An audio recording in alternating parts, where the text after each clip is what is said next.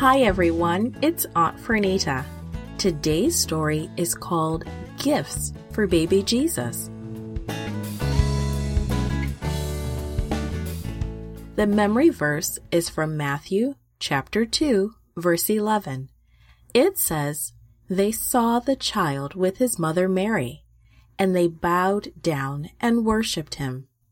Today's message is we worship Jesus when we give gifts to him.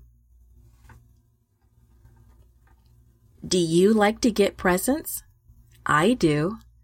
A long time ago, some men gave special gifts to Jesus.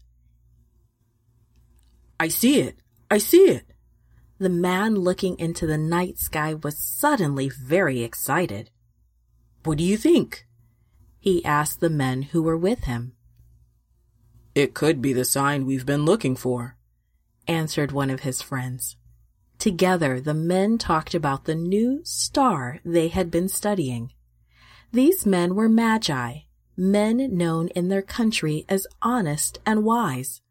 Although they were not Jews, they had studied the Hebrew scriptures and learned about a special star. That star meant it was time for the Messiah to be born. So when the bright new star appeared in the night sky, they rejoiced. They were sure it was the sign of the Messiah, the Savior. After much discussion, some of these wise men decided to follow the star. Traveling at night to keep the star in sight, the men journeyed for many days. They kept studying the scriptures as they went, and God's Holy Spirit guided them. After many weeks of travel, the star stopped over Jerusalem. The wise men expected to find everyone talking about the birth of their new king. "Where is he who was born King of the Jews?" they asked. "We have seen his star and have come to worship him." But strangely, no one seemed to know anything about it. Before long, King Herod heard about the strangers and their questions. He wanted to know more, so he sent for them.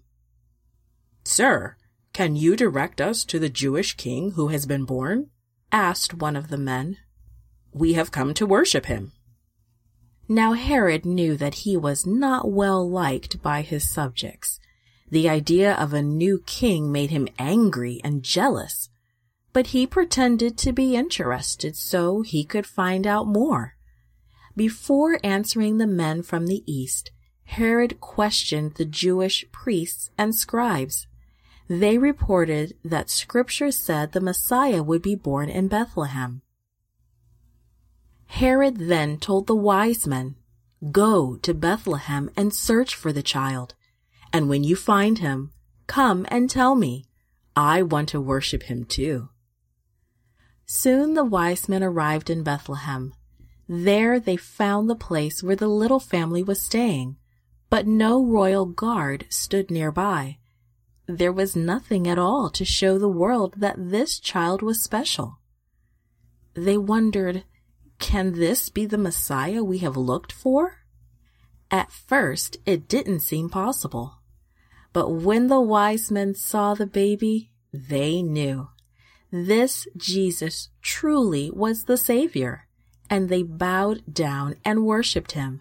Then they gave him their costly gifts to Mary and Joseph, gold and frankincense and myrrh. Soon it was time to leave. The Magi planned to go back to Jerusalem to share their good news with Herod. But in a dream, God told them not to go there. Wicked Herod really wanted to harm the baby, not worship him. So they went home another way. We can worship Jesus just as the wise man did. We can give him our time and our talents. We can give gifts of money and other things. But most of all, we can give him our hearts. What will your special gift of worship be for Jesus? Created and produced by Falvo Fowler. This podcast is read by Franita Buddy Fullwood for Gracelink.net. Animation and artwork by Diogo Godoy. Audio is post-produced by Faith To at Studio El Piso in Singapore. The theme music is by Clayton Kinney. The audio engineer was Maurice Bailey.